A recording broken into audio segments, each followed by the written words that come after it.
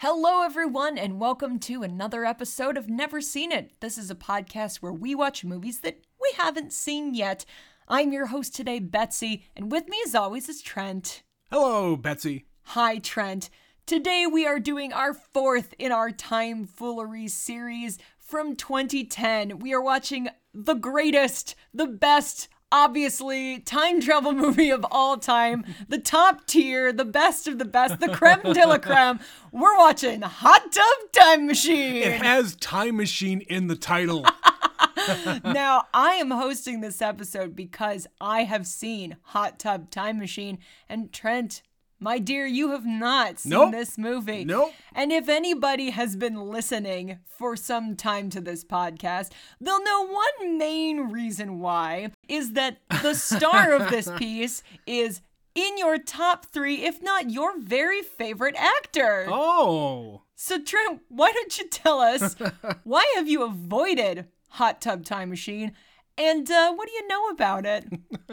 Well, I haven't necessarily avoided it, but you are referring to the actor John Cusack. Yes, he is the star of this movie. Yes, and up to this point, we haven't covered any John Cusack movies.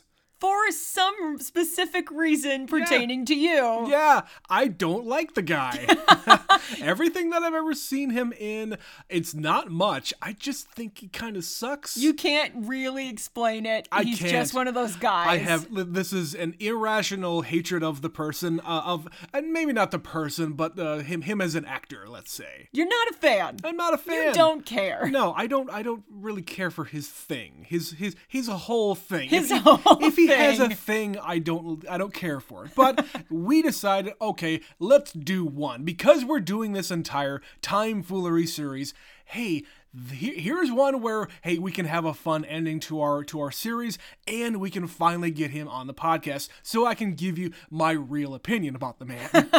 So, about the movie itself, I don't know much more than the premise, because I know it's John Cusack, I know it's Craig Robinson, and I know it's Rob Corddry, and there's also a kid. And I have no idea who the kid's name is. I am forgetting his name at present, but you've seen him before in other stuff. His face, yes. Yeah.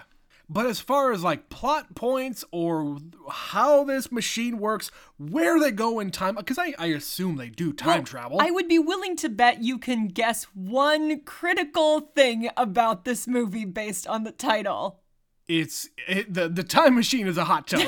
Okay, fine. I thought that went without saying, but okay. No, okay. I need you to say it. All right then. Just to make sure you actually understand. That's what's happening All here. right, fine. I don't know how they discover this. I don't know what time they go back to or forward to, what reason they go back. Do they know it's a time machine or is it a mistake?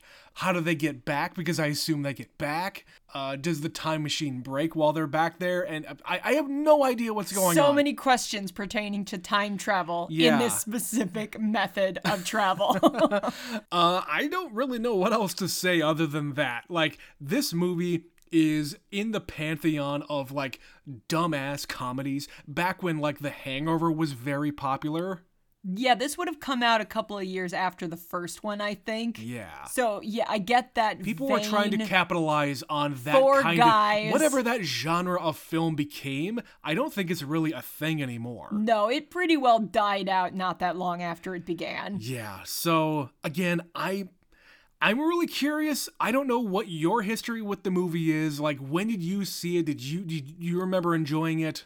I think I saw this pretty soon after it came out. I'm going to guess it was either on Netflix or I got it from the library because that was right before we started dating when this came out. Yep. And I had a lot of free time. I lived alone. I was single. I rented a lot of movies in those days. Mm-hmm. So if it was on the shelf, it's something I would have grabbed just to pass the time. I've heard of this. Yeah. So I've seen it once. And I haven't seen it again since. And I was perusing the IMDb page, and there are definitely some people you will recognize in this movie. I'm sure. That I didn't know who they were in 2010, but I know who they are now. Yeah. And just to reiterate, none of these people have been on the podcast before, so... Not to my recollection. Yeah, Craig Robinson, we have seen in quite a few things. He's usually a supporting guy. Mm-hmm. He's never really a star. Rob Corddry is fantastic. but he's also only in supporting roles. So, and having everybody kind of be center stage here is going to be an interesting thing, because maybe them collectively will carry the movie, and John Cusack will also be there. I have no idea. So, yeah, that's all I got to say. Well, then with that, we're going to go now. Trent is going to experience the pure joy, the thrill, the excitement that is Hot Tub Time Machine. Please stop hyping this up. And with that, we are going to go watch it, and we'll be right back.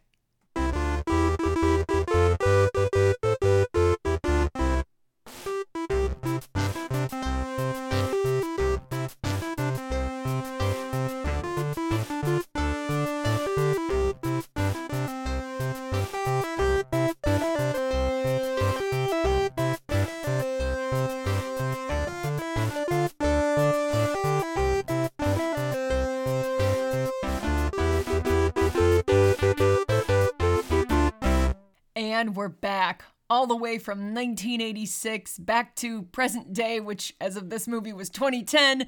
Trent, that was Hot Tub Time Machine. Yes, it was.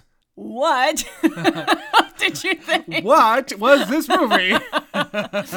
You know, I normally do not like movies like this. Where it is just dude humor. It's the easy joke. I am not this guy. I have never been this guy. Like the dumbass bro. And these aren't even like bros. It's bro humor. It's the dumbass guy humor. I'm usually not into this kind of shit, and I had an okay time. It was as expected. Yes, it is bro humor. They take the easy joke 9 times out of 10. Oh, yeah. Where it's like puking and bodily humor. Yeah, nothing and here is gay jokes, like gay bashing gay your panic. friends. Yeah, it's all of the predictable kinds of jokes. Nothing here surprised me. No, it's not high art. No, but overall, I get what they were going for. Some of it did not make any sense. But as far as it being the coda on our tomfoolery, this was some time fuckery. I am really amused by the fact that they use the word tomfoolery in this movie. That could not have worked out better for us of all of the movies. Yeah, this is in the vein of a lot of other movies, such as Hobo with a Shotgun and Snakes on a Plane. It just tells you exactly what's going to happen. Whoever wrote the movie said, this would be a funny title for a movie, and they pitch it on that, and it gets greenlit. Then they worry about what is the actual plot. And that's what it feels like. They came up with the title and the premise, and they just worked around that. And sometimes that's okay. Like, this is so not concerned with how time travel works or why this is happening. Yep. It is not that kind of a movie. They give it an explanation, but even the explanation they give doesn't make any sense. No. Because the hot tub also seems to be magic. Yeah, the hot tub itself is like sentient and like trying to lure them in. Like, when they first see the hot tub, it has a dead raccoon inside. It is not working. And then it just miraculously fills up, and you hear the angel choir singing, and it's glowing and welcoming them in. And they get in, and they spill a Russian energy drink that is not legal in the United States because it contains some ingredient nobody can pronounce, I guess. I don't know. And because they spill it on the console, that is what sends them back in time. Sure. But again, it's time fuel. The hot tub didn't work, and it just then magically did. So even after though they pour more of it on there. But that's what I'm saying is there's no real good reason for this to be a time machine. Except Chevy Chase. Except Chevy Chase. Chevy Chase is the thing that brings it all together. He's the one that makes it all make sense. He's the magical time wizard who is there to guide them on their journey. And he is abstractly real, but also he's not real. Yeah, it's almost as if Chevy Chase himself, like, wasn't even there.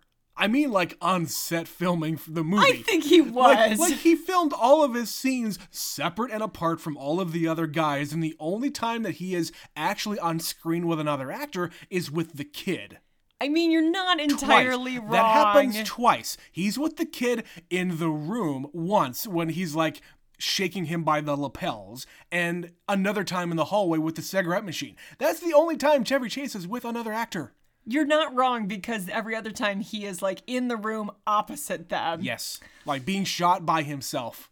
Which, knowing his reputation, wouldn't surprise me in the slightest. Especially around this time. Yeah, this was the beginning of the end of him having any sort of good reputation. And this was all coming out around the same time when he was on that show Community, where, like, all of the other actors says, yeah, Chevy Chase is a real asshole. Yeah, Chevy Chase cares about Chevy Chase, and that's kind of the extent of it. Yeah. Like, he's not even really trying to hide it. Like, I can't think of any, like, specific examples, but, like, pretty much that entire cast and crew, whenever Chevy Chase would do something, there are stories out there about it. But if you're gonna cast a guy in this kind of movie, he's kind of perfect because he's one of those dudes that was really famous in the 1980s. Sure. So in some weird way, it makes sense, regardless of his reputation, for him to show up in this movie. Yeah. And there's only him and one other person who you associate with the 1980s, and the other one being William Zabka.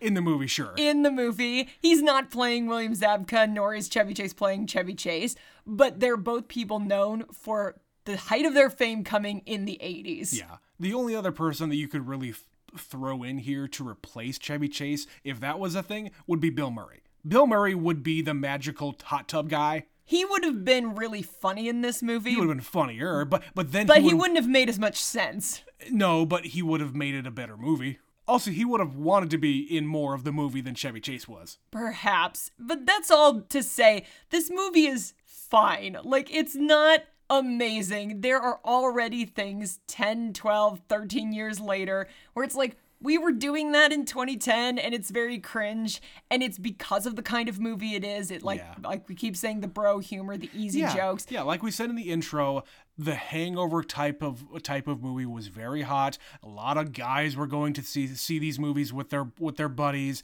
and it's fine. It's an easy paycheck, and that's kind of how all these actors are playing it. Like, this is an easy paycheck for all of them. Oh, yeah. There's nothing very challenging that they have to do. There's not really any, like, crazy stunts and things like that. There are scenes where their characters are, like, skiing down the mountain and hanging off of buildings, but it's not them. It's not They them. don't have to prepare for that crap. No, every single main actor here is playing exactly what they play in every other movie. Craig Robinson is just playing this very introspective black man. John Cusack is, I don't know, the leader, and he's, I don't know. Okay, let's just talk about Clear John the Cusack. air. John Cusack was fine in this movie. He was exactly what I expected him to be. Just like Rob Corddry is exactly Rob Corddry. He's an asshole like in he is in every other fucking movie. I don't believe that Rob Corddry is really this guy, but he plays it very, very well. He really does, and he's kind of this character in every movie. He is the brash asshole that has a lot of energy, and he brought it, I'll tell you that. He is the one who is instigating all of this nonsense. Yeah. And John Cusack is the straight man, effectively. He is the heartthrob, if you will. Like the guy who, when they were kids, was getting all the beautiful women. Sure. Because he was the cute one. And so now he is just kind of this broken middle-aged man whose girlfriend dumped him. Yeah, and like, we'll talk about it more, but there's also this thing about, okay, all these guys are in their 40s and they're thinking back to their golden years and questioning all of the decisions that they made and like, what if, and that's kind of present through all of these time travel movies that we've watched for the show and outside of the show. And I get that. Being an almost 40-year-old man, I think about those things too, and I appreciate that. But in the context of Hot Tub Time Machine, I have a hard time really grasping onto the gravitas that they're trying to throw at me. Well, they show how all three of them have grown up and their lives all kind of suck, and they go back to their literal glory days, this great weekend they had when they were like 20 or whatever years old.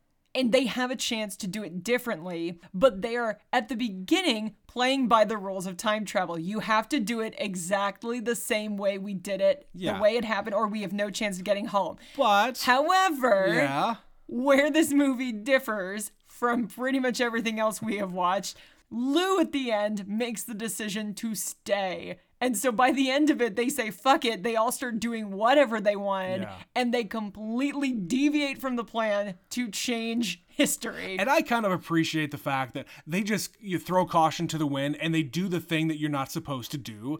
And I appreciate that for a time travel movie where you are like hiding the shadows and everything else. But in this case, they are themselves in this time, and you have to do all the things that you were supposed to be doing, at least make all the decisions and whatever else. Yes, so in this one, it's a little bit of source code where they have been uploaded into other bodies, but those bodies are their own. Right. Just younger. Right. And it does make more sense for this movie to have them be themselves, and I thought that was a nice touch. You bought it. Yeah. That in this version of time travel, you're just what you looked like at that time, which you get the kid involved who wasn't alive in 1986. So he just looks like him. himself. And again, it is an easy way out to have him there, be the extra character, be the guy who is trying to bring everybody else together, I guess. He's the voice of reason. Yeah. This kid is like, I need to be conceived because I was born approximately 9 months after this weekend. Yeah. And if you guys deviate from the plan, then I'm screwed. Right. And it doesn't matter what happens to you guys, but it really matters what happens to me. There are extra stakes for the kid.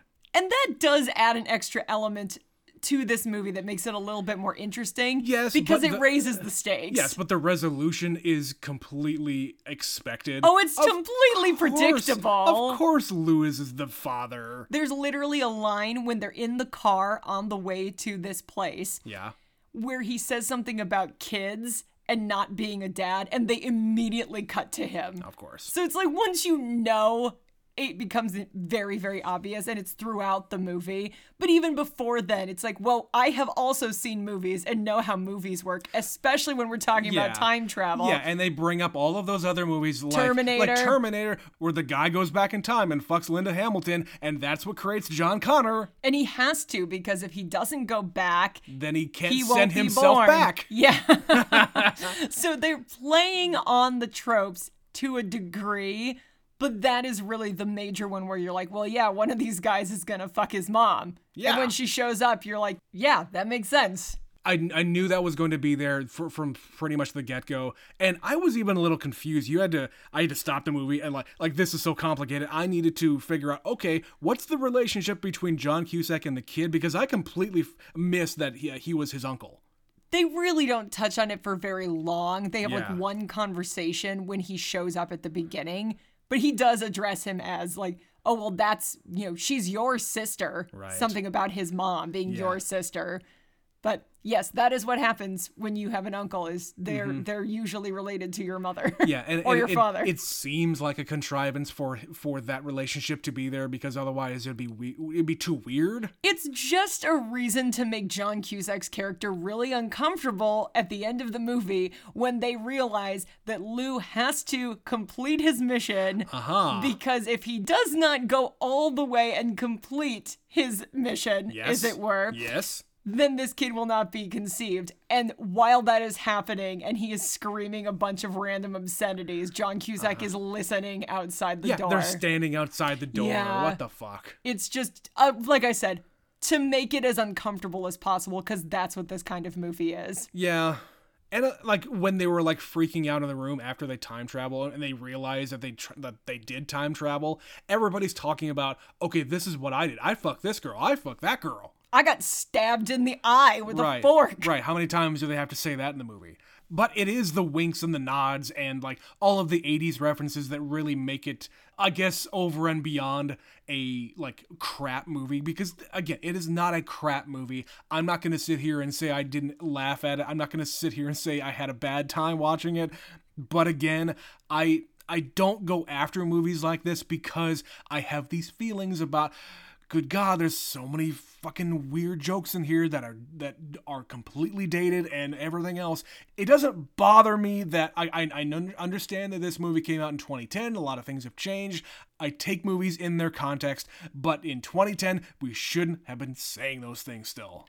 And it's just, we appreciate clever humor. Yeah. Or if you're gonna be silly, like go full silly. Like there is a moment in this movie where Craig Robinson says it's some kind of hot tub time machine and he looks directly at the camera. Yeah. It's like, that's really stupid, but it's also really funny. Yeah, you should have embraced that a little bit more. Yeah, go completely silly as opposed to let's just say fuck as many times as we can and make cum jokes and, Sure.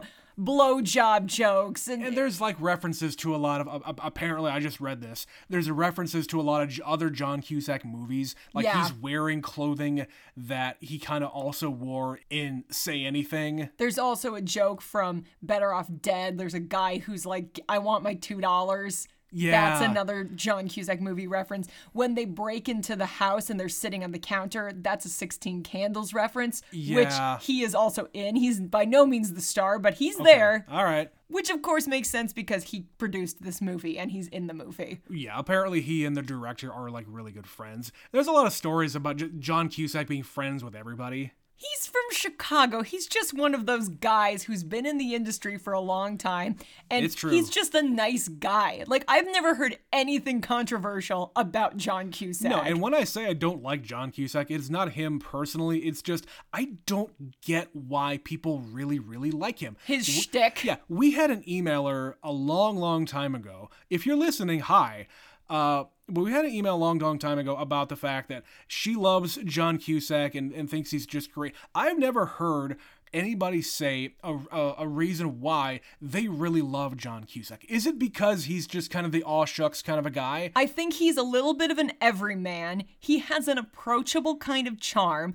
He's not one of these guys that is like the greatest actor in the world. He's like in the Keanu Reeves camp of actors where it's like, are they bad? No. They do their own thing. But am I going to call them the greatest actors of all time? Absolutely not. They are perfectly fine. He's not like traditionally, conventionally handsome where like he's not Michael Douglas in the 80s. No, but in the 80s, John Cusack was his own brand of Midwest adorable. Yeah. He was. And that has been able to carry him through a lot of years of Hollywood. Yeah, and it's maybe just the most recent years where he's also kind of gone down the Nick Cage route. He just makes a lot of stuff. He just says yes to everything for a paycheck, and it feels like that this was part of that, but it was more, hey, I'm not going to put you in a shit movie. I'm going to actually put you at the helm of this thing, and you're going to help produce it, and you're going to be able to steer the ship a little bit so that you're not in a crap movie. And he signed on because he thought the title was funny. Yeah, That's pretty much the reason. Well, also one of his best friends was directing it, so...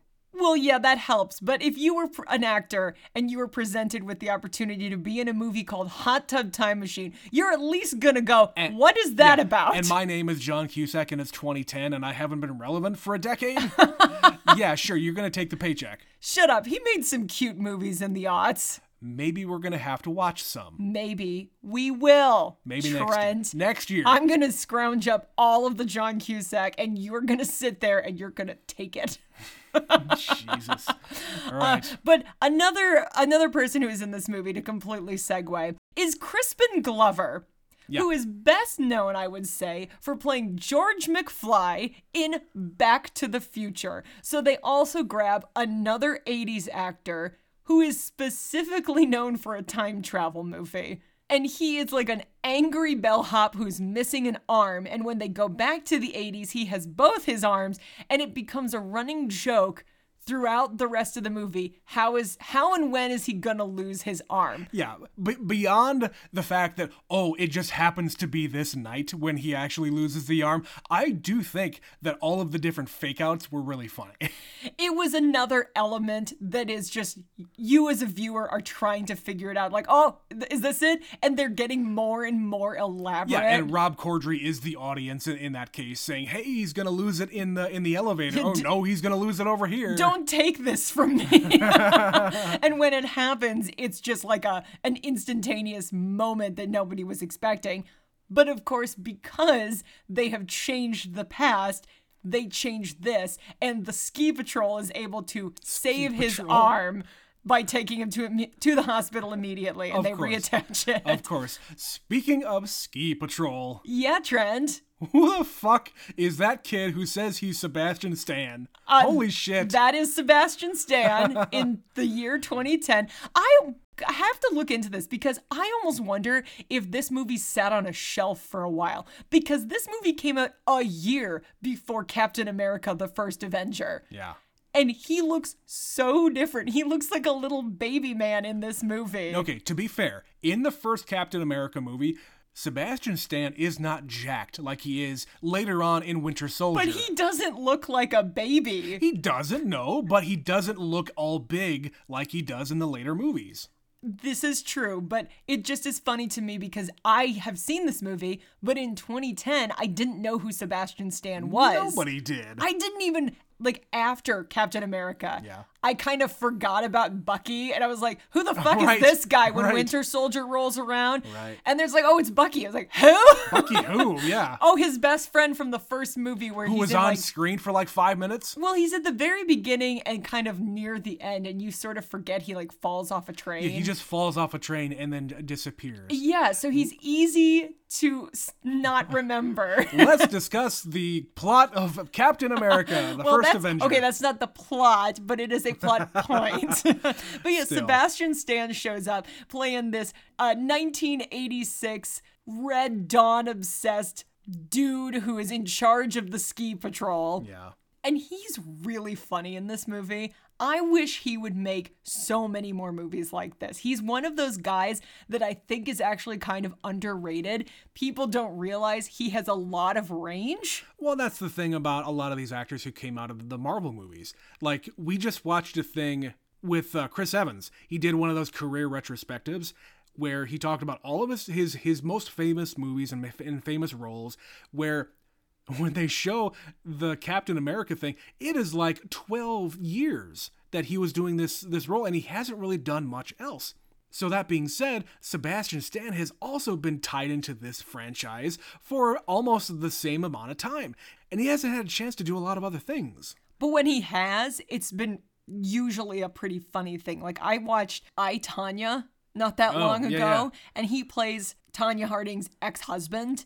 And it's one of those roles that's a drama, but it's also from two people's perspective. So he has to play it a little bit differently depending on whose perspective it is. Really? Okay. Yeah, because they're talking... I haven't seen it, so... They're interviewing them post all of the events Tonya Harding is best known for.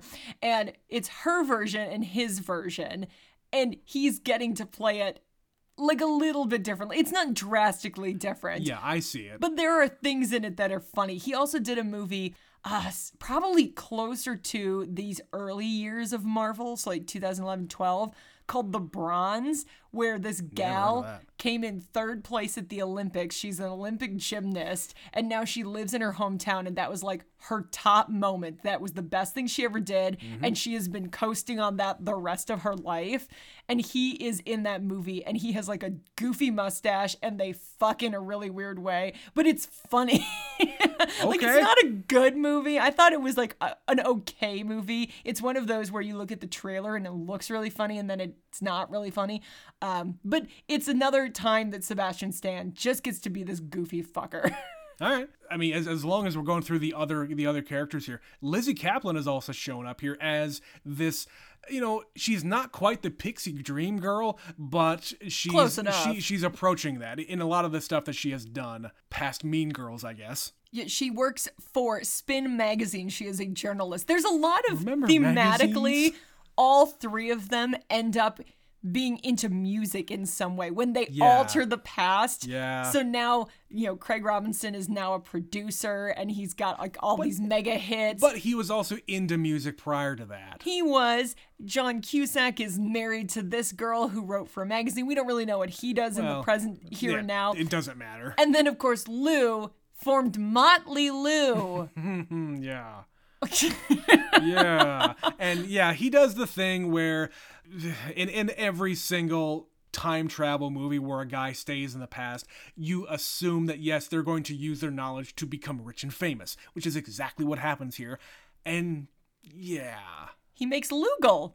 Yeah. You know, when you want to know something and you go to the internet and you type in a question, it's Lugal. Of course, go to Lugal Maps and print out your directions. That's also 2010. Like, we weren't not in the age of smartphones. We had smartphones in 2010, but the fact that they're still printing out and handing them directions to their houses. Like, I got my first iPhone. It was an iPhone 4 in 2011.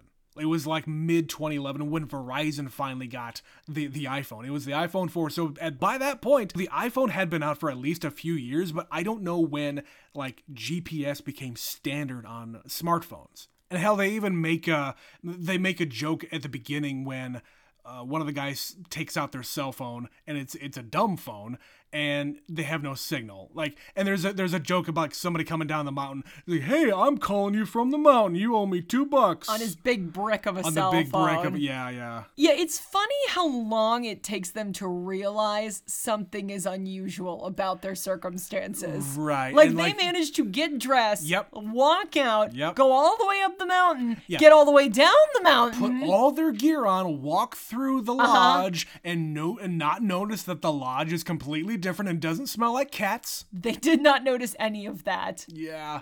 And then when they do notice it, they're just like, oh God, it's 1986. We're going to run into ourselves. Right. And they go inside of the, I guess the lodge, and they start seeing all of the different 80s things. Yeah, it's just a bunch of random crap on the walls and the TVs, and they're just like, oh, 80s, this was the 80s. Right. First, we have MTV. MTV's on the TV, and David Bowie is saying, I want my MTV, because of course. Mm-hmm. We have Ronald Reagan, then immediately after that, making an address to the nation. There was that clip of Eddie Murphy as James Brown getting into a hot tub. Yep, I was going to say that. We have people all in their 80s gear. We have somebody putting a cassette tape into a tape player. A guy with Walkman. a guy with a Jerry curl. And Craig Robertson grabs somebody and asks, what color is Michael Jackson? And then screams. Maybe the best joke in the entire movie. Which wasn't in the script. He improvised that. That was an ad-lib, yep. All right, so I want to ask a question. There is a plot point in this movie where John Cusack, this weekend, broke up with his girlfriend. Yes. And this prompted her to stab him in the forehead with a fork. Yes. And he is about to break up with her in her hotel room. Mm-hmm. And then he gets this flashback to being in a restaurant and realizes, wait, I'm in the wrong place. I can't do this here. Later on, they're never in a restaurant. The circumstances have changed as to how they break up. They're in a bar, and she dumps him. Yep. Do you think it's possible, because he says this isn't how it went, this isn't how it's supposed to happen, that he's been lying to himself for 20 years because he had his feelings hurt by being dumped by a woman? Because that's the kind of thing a guy would do, where he gets dumped and he says, no, I dumped her.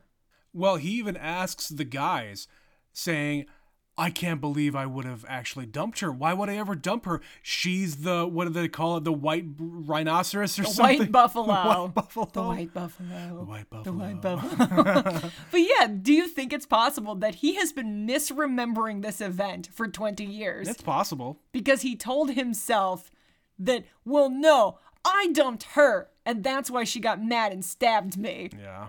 I don't know. It's very possible that is the case. They don't really give you any kind of clues here, but if I'm going to really dig deep into this horseshit movie, then I'm going to agree with you and say yes. He didn't. Why would a guy break up with a girl like that? Especially when it's a guy like that. Because he's young and stupid, and that's the kind of stupid crap boys do. But even fucking guys in their 40s, when they think back on the women that they were with, those women should not be with those guys. Like, there's no reason why, you know, in the mind of a 40-year-old man, or even a teenager in this case, or 20 or whatever, there in no world would a woman like this be with a guy like this, or should be with a guy like this. As a young man or an old man? Well, both, really. Well, all I'm saying here is that, hey, she's hot and he's not. Correct. That's what I'm saying here. And he's an idiot. Yeah. And so I'm saying he maybe changed the facts a little bit. That's all. Yeah, like I remember back when I was in my 20s and dating somebody and they were younger than me and they were in a different point in their life. Like by that time I had like bought a house already. I had a full-time job and she was like right out of college and like starting her first job and living in her first apartment. In retrospect, it doesn't really line up. No, but at the end, like we had we had a mutual breakup, and it was just a weird thing.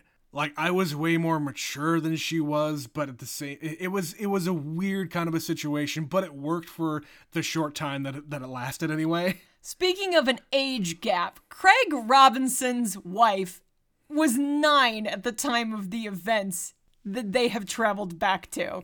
So there is a sequence where he is upset with his wife from 20 years from now, and he calls her as a 9-year-old and yells at her about how she cheated on him. That was really funny. And this, of course, changes the future again, because when he gets back, he's like, I know what you did. I know all about it. And she says, are you kidding? Don't you remember that thing I told you about that crazy man who called me when I was 9? And then she stops talking. Like he interrupts her, and that's the end of that whole conversation. That's the best thing. Yeah, he manages to convince her never to cheat on future people. Right. By calling her from the past with knowledge from the future. That's how time travel works.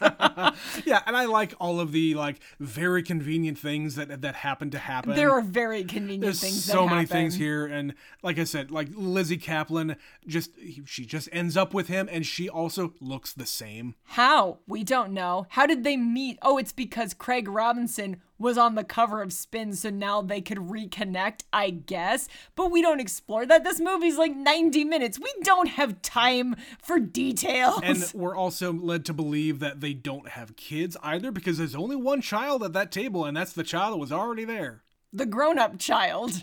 Yeah, but was the only like offspring of the people. This is correct. They're all childless adult men. Right. So all of the decisions that were made in the 20-year interim were all pretty much the same.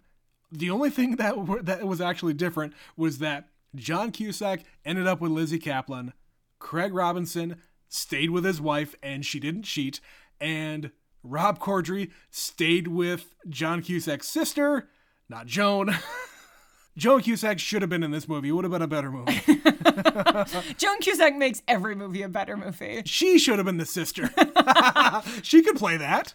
Not as a 20-year-old. They could throw some makeup and a wig on her. It's fine. Okay. I don't quite believe that, but all right. But yes, Lou has stayed with her. Yeah. And they are still together 20 years later, and now they're this happy family. Just imagine how bizarre it would be if you traveled back and now everything is different. This is, again, the Marty McFly thing where when he returns to the future, it's the same, but it's different. His parents are different. His car is different. His girlfriend is the same, and he is the same.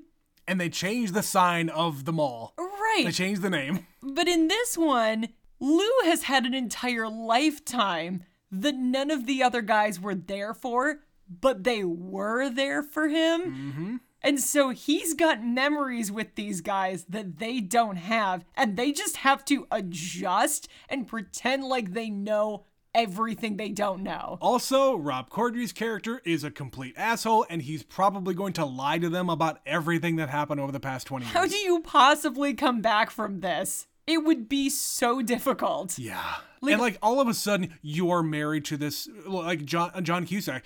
He's been married to Lizzie Kaplan all of this time. And they're strangers. And they are strangers.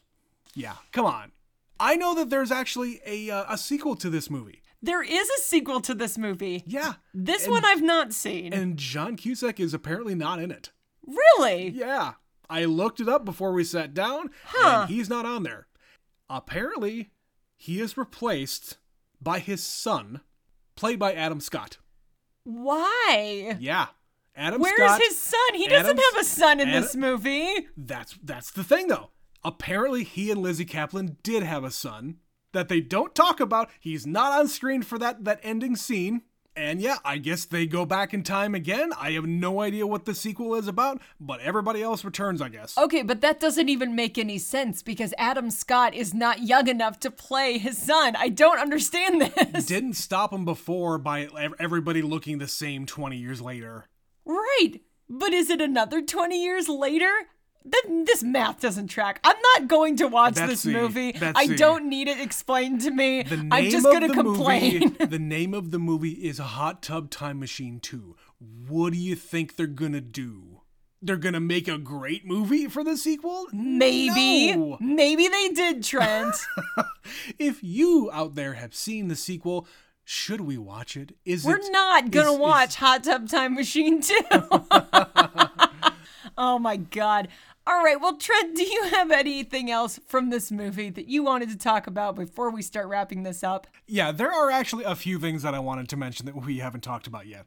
One, I wanted to talk about when Lou is in the bar and they're watching the football game on TV. It is the Denver and Cleveland game, which has at the end of the game, which is exactly what he says, the quote-unquote drive, which is John Elway and the Broncos drive the entire length of the field, get all the way down to the end zone, and he throws this crazy pass, and it is like one of the greatest drives of all time. And, of course, because it is a famous thing, he's going to know all of the details about it because sports commentators over the decades have talked about it at length. And he was there, he saw it. And he knows exactly what's going to happen. But because, Betsy, everything that you do has a consequence, and I guess they're in Denver? They don't exactly explain that at all. But because things have consequences, when he pukes on a squirrel at the beginning of the movie, that squirrel, the puke squirrel, ran all the way to the stadium where the football game is being played and distracted one of the Denver players, hence negating the drive. Yes, the squirrel traveled to the downtown center of Denver or wherever the stadium was at that time. Or Cleveland, I don't know. And then went into the stadium on the field at that time. Still covered in puke. So the lesson here is everything you do has a consequence. That's right. Don't puke on squirrels. That's right. I wanted to know, what are the other consequences of that?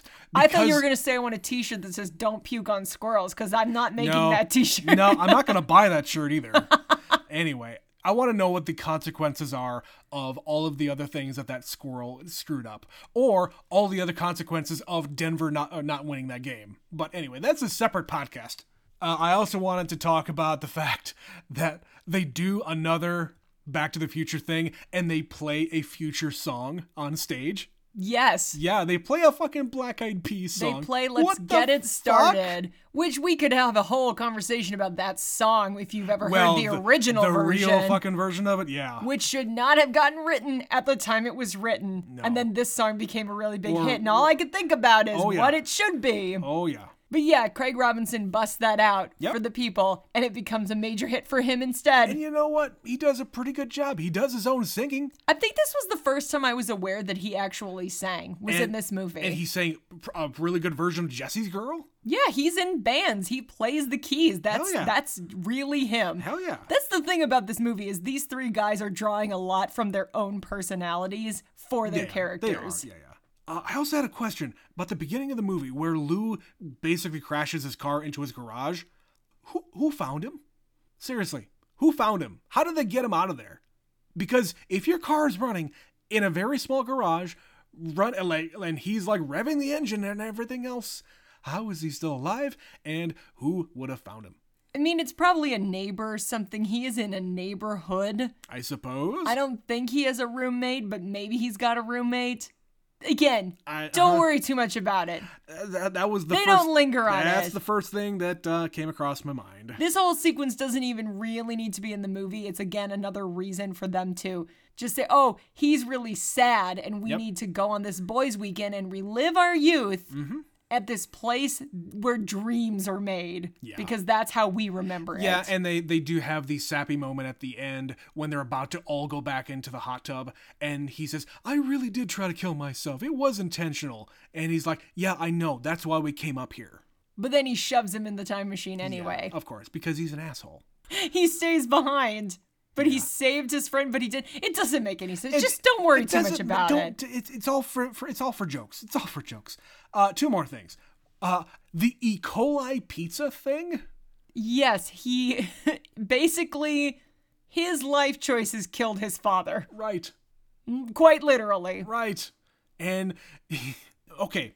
This maybe gives some credence to your theory where he says to Lizzie Kaplan, "Oh yeah, my dad told me in his dying breath that you're responsible for this." And she says, "I don't think your dad would actually say something like that." He did with his eyes. Yeah, he did it with his eyes. No, he didn't. So yeah, I think you saying that he's telling himself that, "Oh yeah, I totally broke up with her." Yeah, I think you're right. Yeah, it's totally my fault Dad is dead because we begged him to take us to a restaurant and that's what killed him. Yeah. I mean, it's not your fault the cooks didn't prepare the food properly and there was an E. coli outbreak. At a brand new pizza restaurant. That's just fucking sick, twisted fate right there. Yeah, bad luck. And the last thing I have is one of the only clever lines in the entire movie is when Rob Corddry is fucking the mom. And the kid pops back into existence because he did his deed. And the kid says, "Thank you. And now I'm going to kill you, motherfucker." Yeah. Yeah, he says that. He says, "I'm in prison. I'm going to tell everybody I traveled back in time to murder my own father." Yeah. That maybe got the biggest laugh out of me and got a nice little applause for me too. It's very rare in movies that they use the term motherfucker appropriately. Indeed. But yes, Betsy, that is all I had. I want to ask you though, what did you think about this movie the first time you watched it? Because it would have been right before you and I started dating, and yeah, what kind of mindset were you in? I don't have honestly a lot of recollection about this movie. I remember it being funny, but that doesn't really... I looked over at you and you were anticipating some of the jokes coming. Some of it, because I have a pretty good memory. You do. I can literally watch a movie once and I won't remember it. If you ask me to produce details about this movie, I could have told you probably one thing being Rob Corddry was the kid's dad. I probably could have told you that. I could have told you that before even watching the movie. I couldn't have told you any of the other details, but it's that thing where the longer I think about it, the more we talk about it, the more details I remember. Mm-hmm. So I'm sure that at the time this movie came out, I laughed. And then I just promptly filed it away and never really thought about it again until we're like, let's do a time travel series. Yeah, what stupid movie could we throw in here as, another time foolery? This had to be it, Trent. Yeah. It had to be Hot Tub Time Machine. It's in the name. It's in the name. We had to. How many movies have the word time machine in the title? I don't know. Well, if that's all you have to say about this one, then that is going to wrap up Hot Tub Time Machine. What do you think of this one, everybody? Do you love this? Is it stupid and dated? Is it humorous, but you're like, I don't understand? Does it rise to the level of a Hangover or The Hangover? Tell us all about it. We would love to get an email from you, neverseenitpod@gmail.com. We got such an email from our superfan Stephanie about a recent movie we covered called Goon. Kind of fits, don't you think? It's another goofy kind of comedy. Yeah.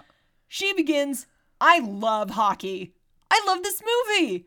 It is not what I would call a good movie, but holy shit, we were cracking up through a good chunk of it." Kind of surprising that you do like the hockey. I mean, people like hockey. People do like Just hockey. not us people. I don't know. I guess I'm surprised anytime I come across somebody who actually does love hockey. And okay. All right. Where we live, it is not common to be a hockey fan. Where we live, it is a lot more common than a lot of other places. But it's not a thing that comes up in conversation very often. That's all I'm saying. Right. I would say the people who like hockey are in close proximity to places where they play a lot of hockey. Which ain't here. But No. She continues, "We watched this movie for the first time last night, and I'm not sure how it took us this long to watch it." Especially if you are a hockey fan. Yeah. Correct.